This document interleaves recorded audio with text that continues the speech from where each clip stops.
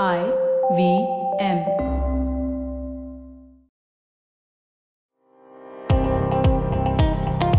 Welcome to All Things Policy, a daily podcast supported by Pragati, a flagship media initiative of the Takshashila Institution. We're a bunch of policy nerds based in Bengaluru, and we like to bring a fresh perspective to Indian affairs and an Indian perspective to global affairs. So grab a cup of coffee, sit back, and join us for today's chat. Hello and welcome to another episode of All Things Policy. I am Pranay and I have with me my colleague Saurabh. And we are going to talk about a question today which has been discussed a lot in foreign policy, science and technology circles, etc. And that is about China's innovation. How did it get there? So this is a question which is on the minds of many people. In fact, Defense Services Staff College, a premier defense services tri-service institution of the Indian Armed Forces, asked us to talk about it in one of the seminars, and we presented a paper on trying to look at what are the reasons that explain China's innovation progress. And essentially, we trawled the internet and literature on innovation regarding China. And based on that, we have come out with a recent discussion slide doc, which explains some of the causes how China progressed in this innovation pathway. So that's what we're going to be talking about in this episode. So Saurabh, welcome to another episode of All Things Policy. Thank you, Pranay. Happy to be here. So, Saurabh, let's begin right from the top. Okay. Is China really a global technology powerhouse? What do you think? I mean, it is. I think, especially if you think that it is still technically a developing country and it is the second largest economy. But if you see, especially in terms of metrics on innovation, it is ranked 11th in the global innovation index, and it is the only middle income country in top 20. So that itself shows that, at least in terms of innovation, it has a lot of potential and it is able to deliver on it. And obviously, I think there was this news a few weeks ago that China has actually overtaken the US in terms of, the number of country contributions in the number of research articles that has been published in natural science subjects, at least in the Nature journal. So that itself is an inflection point where, like the Chinese research output now, at least in terms of the high ranking journal, it has now exceeded the US for the first time. And China has, more than 100 the science and tech clusters, and they're all spread out in specific areas, and they're as much in number as the US. So I would say it certainly is a powerhouse and is a force to reckon with, at least. Yeah, I would just add a few points to that. So it is not the most innovative country in the sense, if you look at the top measures, still the US would rank high on many of the parameters. But like you said, it is an outstanding performer in its income category, definitely. In fact, it is the only middle income country in the GII top 30, not even top 20. So that is a feat. And there are indicators about science and tech clusters. In fact, there is a list of top 100 S&T clusters across the world. And again, there both US and China have the same number of these clusters now. So that is another important metric. Also, progress in critical sectors, like you said, is an important factor. And whether it's supercomputing, space, or military platforms, or AI research, if not the first, China is definitely in the top 5 in some of these areas. So it does make sense. At the same time, there are lots of weaknesses also. Like we know that China is heavily dependent on the US and Europe on critical areas like on semiconductors. And in fact, it is this dependence which has helped China come this far so fast. And the fact that that dependence, China itself sort of made it incoming on itself, that other countries sort of want to move away from China, doesn't bode well for its future innovation. So in fact, sometimes I see a lot of people in this study, they see past historical data and just say that there is a linear continuation from where China is compared, just based on what happened in the last 30 years. But they don't realize the way geopolitics has changed and what impact that can have on China's innovation capabilities as well. But anyways, we'll talk about that as we go ahead. So now we can assume that China is definitely an outstanding performer, at least in its income category. So now let's go to the next step. If that is true, what are some common explanations that you have come across which try to explain how China got here? Yeah, so I mean, I think at least in the popular perception, the idea is that okay, it was all state led. It was very top down approach where the state is saying, okay, you now do research on semiconductors, and that's how it is going to be done. Or it is, oh, China stole all the technology from the US or the Western allies, and it is, that state capitalism. And I think the idea that it was a lot of, like push that from the government that led to these developments. And I think not enough, I think, credit or at least examination of the fact that there are other players as well, which I think need to be examined at least on what their role was in terms of pushing for innovation and their contribution to it. Right. So I have come across three explanations, and this is like you're saying popular explanation. So including on Twitter, right, of which you are a ardent user and communicator. So the three explanations I have come across are: one, forced technology transfer, right? So yeah, that's like China forced all these companies to transfer technology, and that's why China was just able to do the kinds of things that it did. Now, the caveat that I have and the concern I have on that argument is that technology transfer is not just about getting one file or one product. You can get that file or product, but what you need is a technological learning and upgradation is a complex process which involves imitation, adoption, digestion, assimilation. So you need to have the talent, and you need to have the people and also the ecosystem to be able to do all this. Otherwise you can easily have transfer from other countries, force them to do, but you will not be able to absorb that still. In fact, in India we see a lot with the defense tech companies also, right? There have been many technology transfer agreements, but that has not necessarily led to this imitation, adoption, digestion, assimilation process. And then people will come and say, oh, no one transfers us the best technology there is. Of course no one transfers. Like who transfers? Why would US companies would have done that for China as well? But the idea is you should be able to do things beyond forced tech transfer to actually take advantage. And we find there are probably reasons that China has done things beyond it, because of which it has been able to take advantage of tech transfer. So that's one. The second common explanation we come across are or nefarious means, industrial espionage and theft. Now, definitely there are elements of that in China's story. There have been lots of cases. There was one case on GMOs in 2011. There have been cases on the semiconductor side as well. But yes, that some of those cases still don't explain breakthrough in all technologies, right? So we still don't know how China has been able to do that across so many of the fields. So you can find examples in a couple of fields, but still that doesn't explain all cases. So that's also a problematic explanation. The third one, like you said, is state capitalism. And there the idea is that a lot of the success was done by the fact that there were state mega projects which came up, and those state mega projects were the ones that brought in tremendous amount of progress. But again, here we see that actually wherever the state involvement was more in running companies, those sectors are not the ones where China's innovation has caught up. In fact, it is lagging behind in those.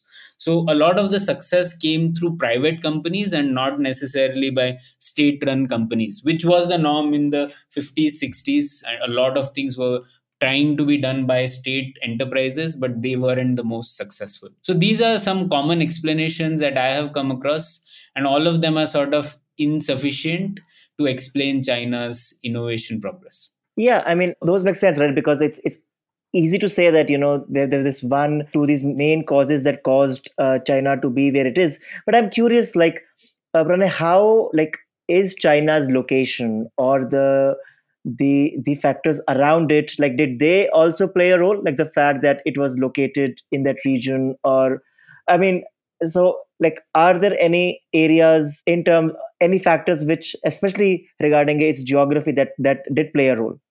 Right. I would say not just geography, it was the specific space and time in which China's innovation story kicked off. It is important to understand that, right? So the high-tech ecosystem in which China operated is something worth understanding before we progress about the factors that explain some of its progress. So the external environment, according to me, had sort of three factors. One, we should understand that China's innovation story is not the same as the typical East Asian export model story. A lot of commentary sees that, just what South Korea did and Taiwan did or Japan did, even China did. But there was a lot of difference in China's story. For example, one, the role of FDI in China's innovation story is tremendous. It has an outsized importance because China was not a US ally, right? So a lot of the technology transfers which happened to Japan, South Korea, and Taiwan happened because they were sort of very close to the US. A lot of new things that happened in the US was able to move to these countries very easily, right? There were no export controls, there were no geopolitical restrictions for these countries. So that was a very important reason why the industries took off in these countries, right? Whether it's semiconductor technology transfers, etc., right? So that happened because of not necessarily through FDI, but just because it was easy for US companies to either invest, collaborate, or transfer technology to their allies. Whereas in the China case, allyship was not a possibility. So what happened is a lot of FDI was the role that FDI played that role instead. So what happened is a lot of private companies, when they saw China opened up, they set up base in China because they expected the economy to grow. They also expected the land, labor costs were low, etc. So because of that, they established bases, and these were companies which still had their headquarters based in the US, right? So it was not as if the core technologies were offloaded to the China centers. So with regards to, as usual, FDIs, there was some transfer of technology, but not the most cutting edge. So that was one important thing to remember. The other thing also in this was that China's success started in an era when there was modularization of high technologies, whereas Japan, etc., when they started, there was no modularization, in the sense that there were no global value chains. The Japanese companies made the entire products, whether it was cars, etc. But when it came to China's story to pick up, by that time the high tech industry had already modularized. So what China did was getting good at a part of an entire high-tech product, right? So modularized production, some things which were offshored through FDI, Chinese companies learned how to do that, and that got them up to speed, right? So they were not necessarily able to build the entire product, but they were able to build modules. So this is one important difference. The second difference was, yes, when China's industry took off, high-tech innovation was already a global enterprise. Like we said, it was global value chains. The era of national champions was sort of waning down. High technology was too complex for one country to do everything of. So a lot of things were done in a space where collaboration with other countries was important. The other element of this was also brain circulation, which we talked about, where a lot of people from China went to the US and then returned, and they went on to start companies, and that led to a progress. That kind of circulation was there, which we also see now happening with India, but that was also an important external environment factor. The final one is favorable geopolitics. Like I said, high tech areas at that point of time were not as securitized. So even though China was not a close US ally, because of its market power, growth, very consistent economic growth, there were many countries, many companies which were willing to at least establish FDI and establish some base in China. And because these areas were not seen as securitized overly, the governments of US, etc., didn't stop private companies from transferring at least the low end tech, right? And that was also an important reason why, despite the fact that it was not a US ally, it did get some benefit of technology transfer through FDI. So these are the three important factors of the external environment. Yeah, that does make sense, and you also see, the optimism in the US regarding like China's economic story, because China then became part of the WTO. So the world itself was also more open to free trade. And I mean, now if you look back, it just seems like a very different era. But I think all of these factors really, I mean, did play a role. But I'm curious that, I mean, in addition to these, I mean, for example, I mean, the fact that China already had, decades of investment in, improving its health and education metrics of its people, and then an investment in like hard infrastructure. I mean, that itself also, I think, created the opportunity for China to have the quality of human capital to then, which can be then put to use with this external environment.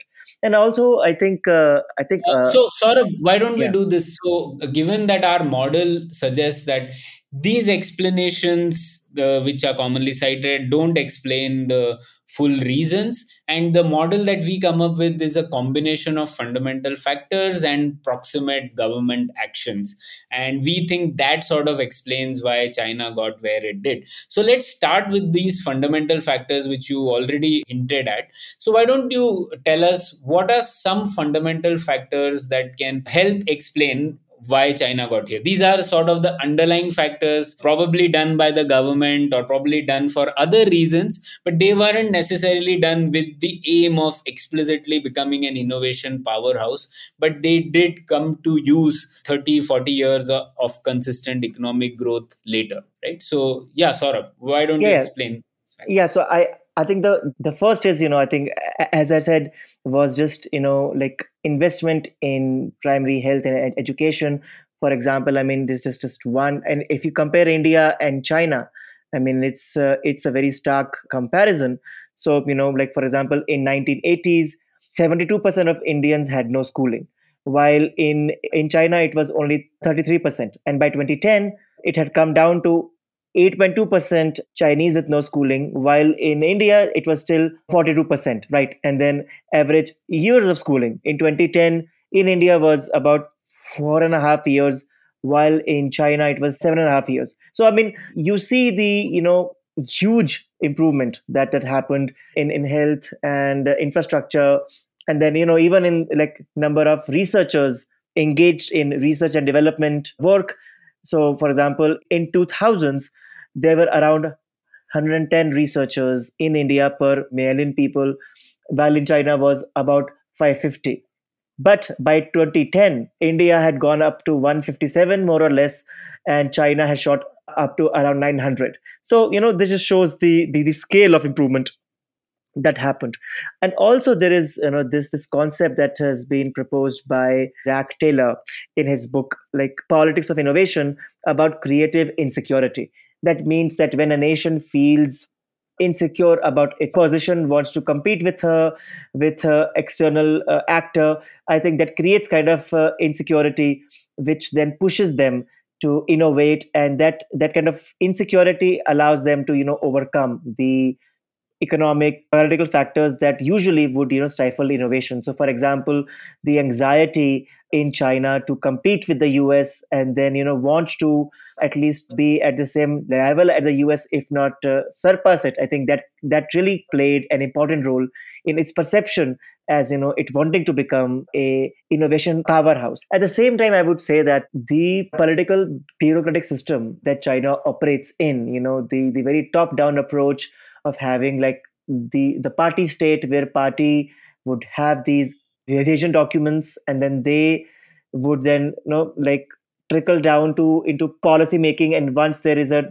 decision made that we want to invest in technology X, and then all the levers of the government then work towards that aim. I think that also played a role. It was not as successful as people assume, as we said earlier, but I think it did play a role, at least in trying to start the process. So these three, I would say, are the foundational factors that explain like how the Chinese capacity to innovate has increased over the years. Yeah, I think on that selective authoritarian mobilization and innovation model, which is there's a great book on this from which we refer to in the paper. But what we have to understand in that is that this is a peculiar political economy that can align incentives of powerful stakeholders, but it does not necessarily mean that the state has done everything. I think a lot of times people think it is so, but it means that priorities are determined by the center or by the CCP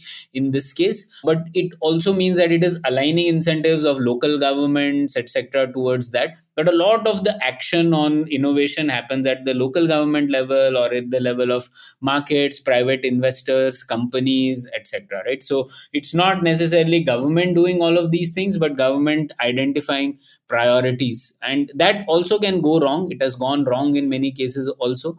Of course, there's a survivorship bias now, and we only remember the ones which went successful. But a lot of times when you have this kind of model, you will also go down the wrong path with full speed, with the same speed that you would go down on the right paths, right? So that has also happened. So yes, it explains to an extent. I think there's one more factor here, which is about global connections. Like we said, it operated in an external environment where GVCs were global, where there was brain circulation happening. So that was also an important role. The movement of talent back from other countries, facilitated by China's own economic growth, was also important, because we see this in innovation literature a lot, that informal social networks, either domestic or international, play a key role in innovation.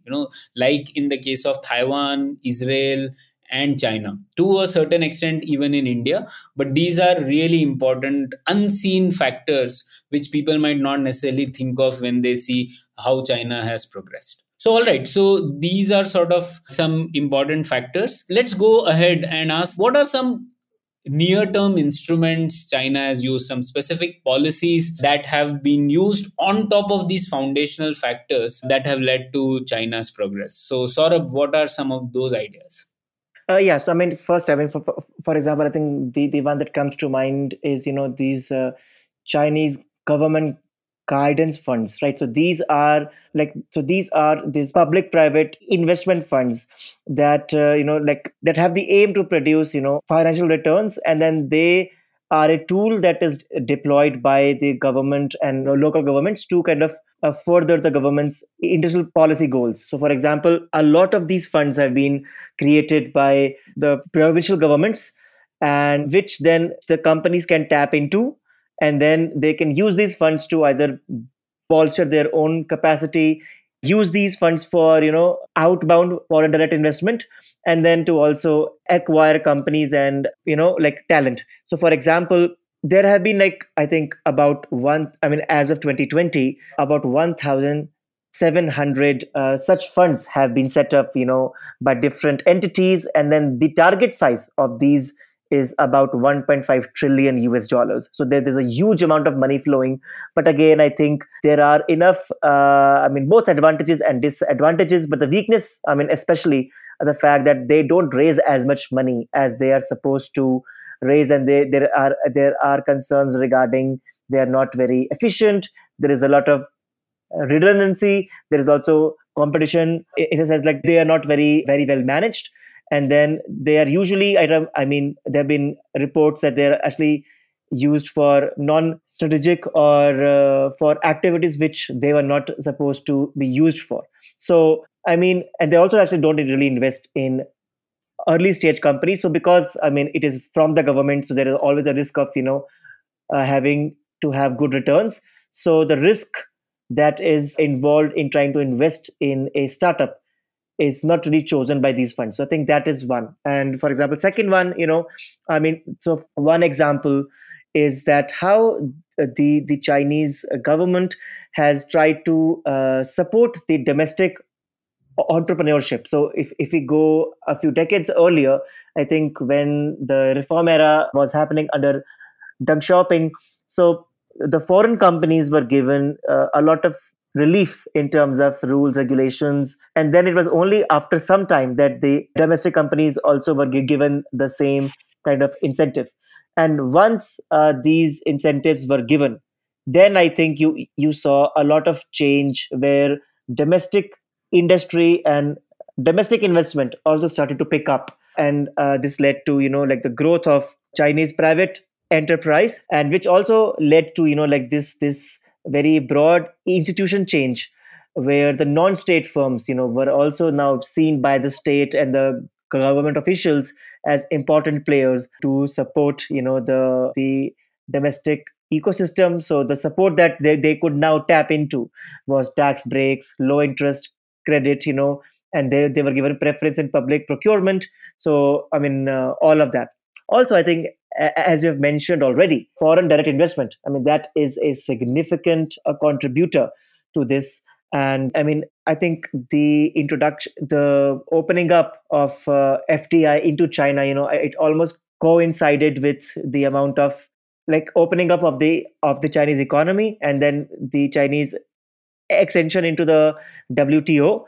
So I mean, we have this graph in our document. So I encourage our listeners to have a look at it. That how FDI shot up significantly from 1990s to like early 2000s, and we have to see that as a percentage of GDP, it may not be growing as much, but in absolute numbers, it obviously was very, very important.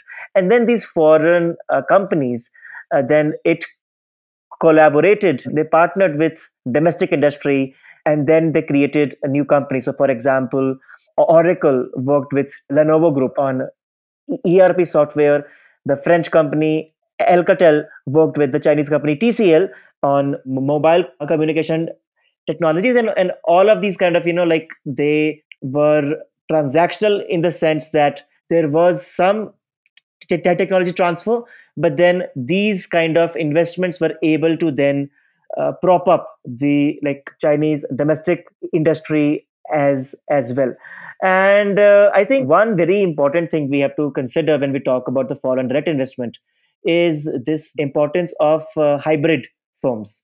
So this hybrid firm concept like is proposed by Douglas Fuller in his book Paper Tigers and Hidden Dragons, where he says that these hybrid companies, which is defined as Chinese companies which have ethnic Chinese management, but their financing is foreign, and they are seen as or have been proven to be the main drivers of China's tech advancement, because they want to avoid kind of complexities that come with China's domestic financial systems. And these firms, are, I mean, the most famous firms that we all now know from China, such as SMIC, Xiaomi, Baidu, Alibaba, Tencent. These all have this flavor of having ethnic Chinese management, but like a very, very important role of foreign financing. Stay tuned to All Things Policy. We'll be right back after a short commercial break.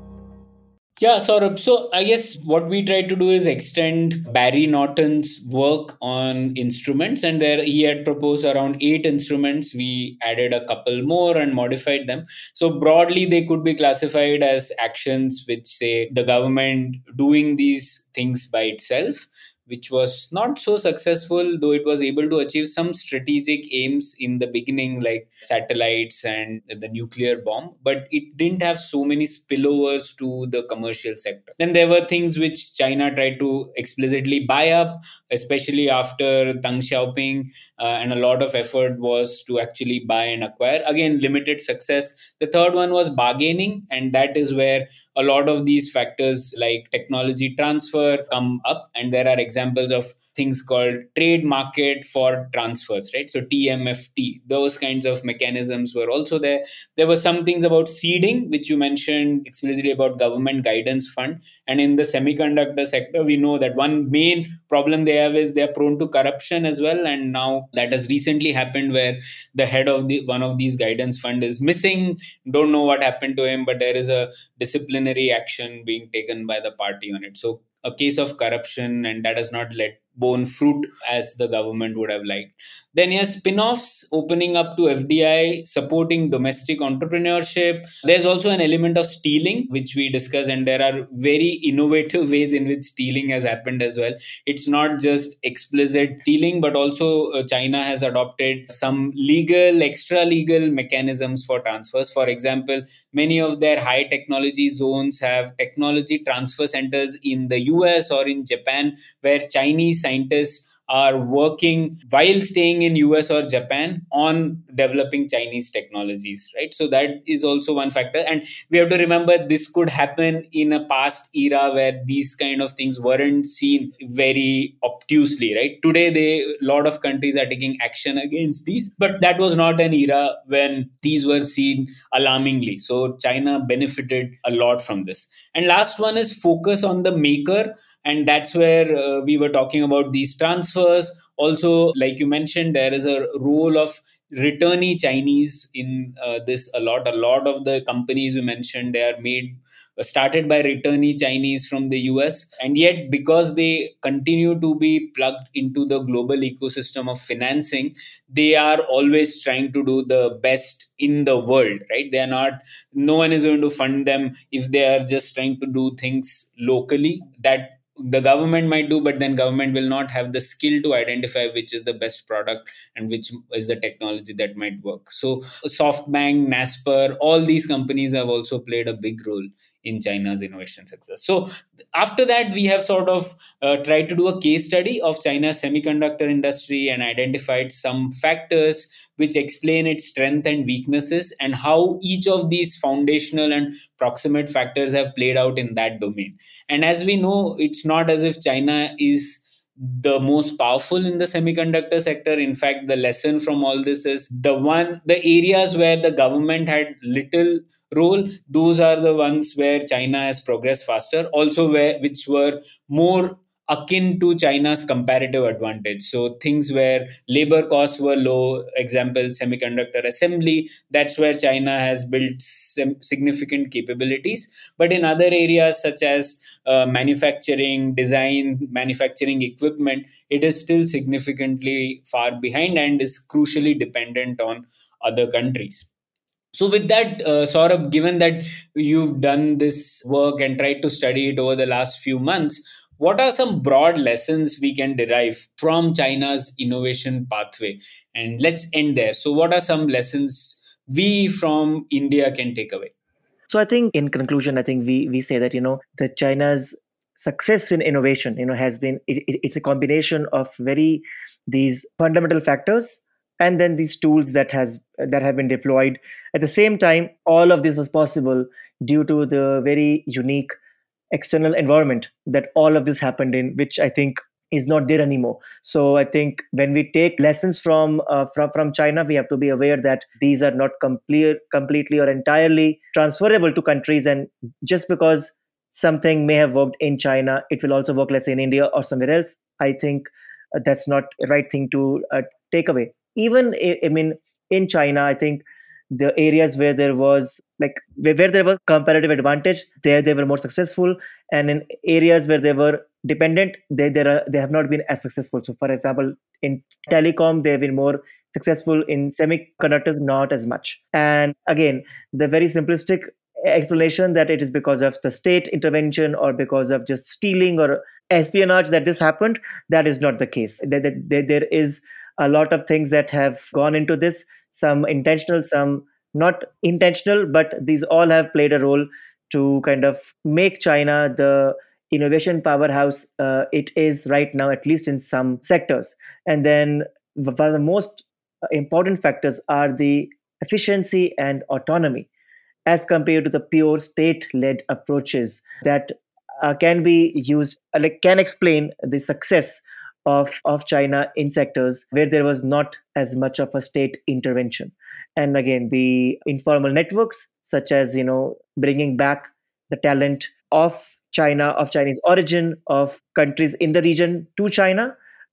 One example is the SMIC, which was created by bringing back talent from Taiwan. So all of these, I think, factors play a role.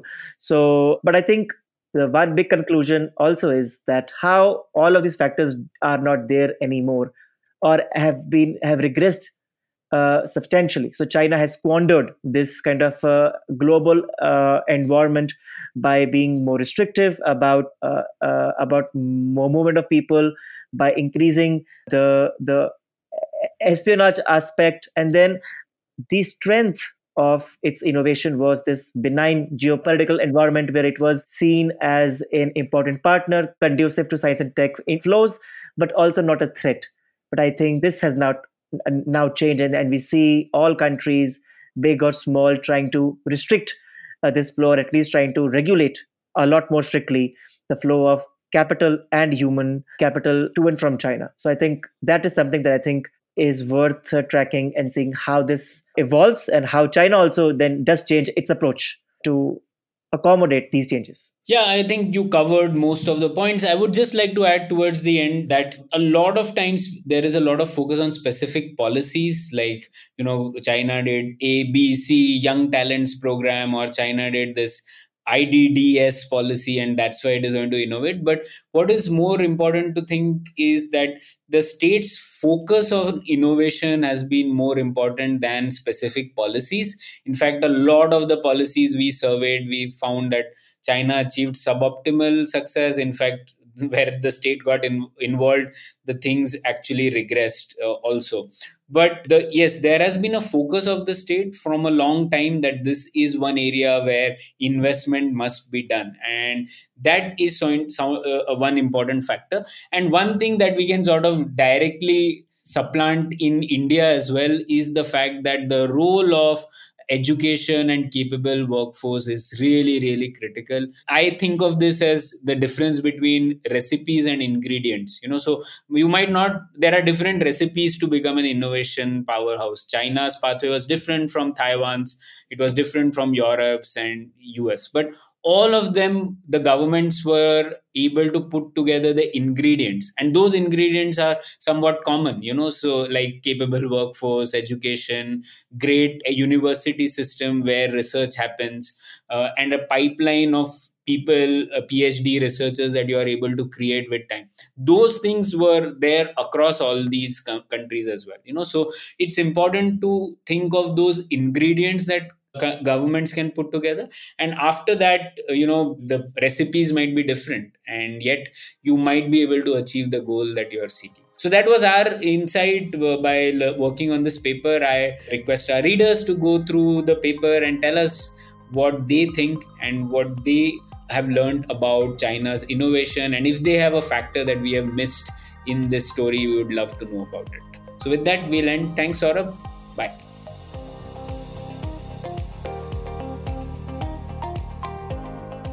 If you liked our show, don't forget to check out other interesting podcasts on the IVM network. You can tune into them on the IVM Podcast app, ivmpodcast.com, or wherever you listen to your podcasts. You can also follow IVM on social media. The handle is @IVM Podcasts on Twitter, Facebook, and Instagram. And hey, if you'd like to dive into Takshashila's research on technology, strategy, and economic affairs, check us out at our Twitter handle @Takshashila INST or our website takshashila.org.in.